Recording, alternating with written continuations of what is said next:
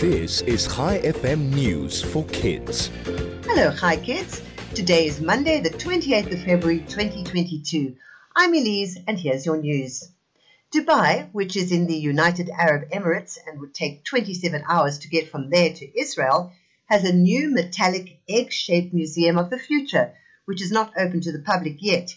It's 77 meters high and dedicated to technology of the future with a fantastic light show.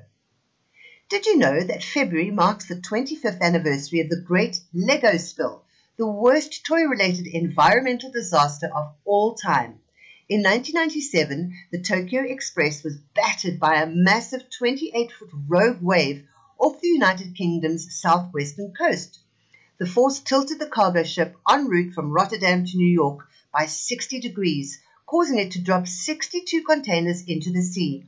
One was filled with about 5 million colorful Lego blocks, which are still washing up on the shores all over the world. And finally, wildlife workers in Florida, America, are feeding manatees, which are huge sea mammals and are 4 meters long when they're adults and weigh up to 590 kilograms. They only eat seagrass and plants that live in the sea. That's why they're called sea cows, and they're on the endangered species list. But now they can't get enough to eat because the seagrass has been killed by human pollution. So the wildlife workers are feeding them lettuce. Before we end off today, I have a question for you. If a butcher wears an extra large shirt and size 13 shoes, what does he weigh? Meat, of course. Thanks for listening.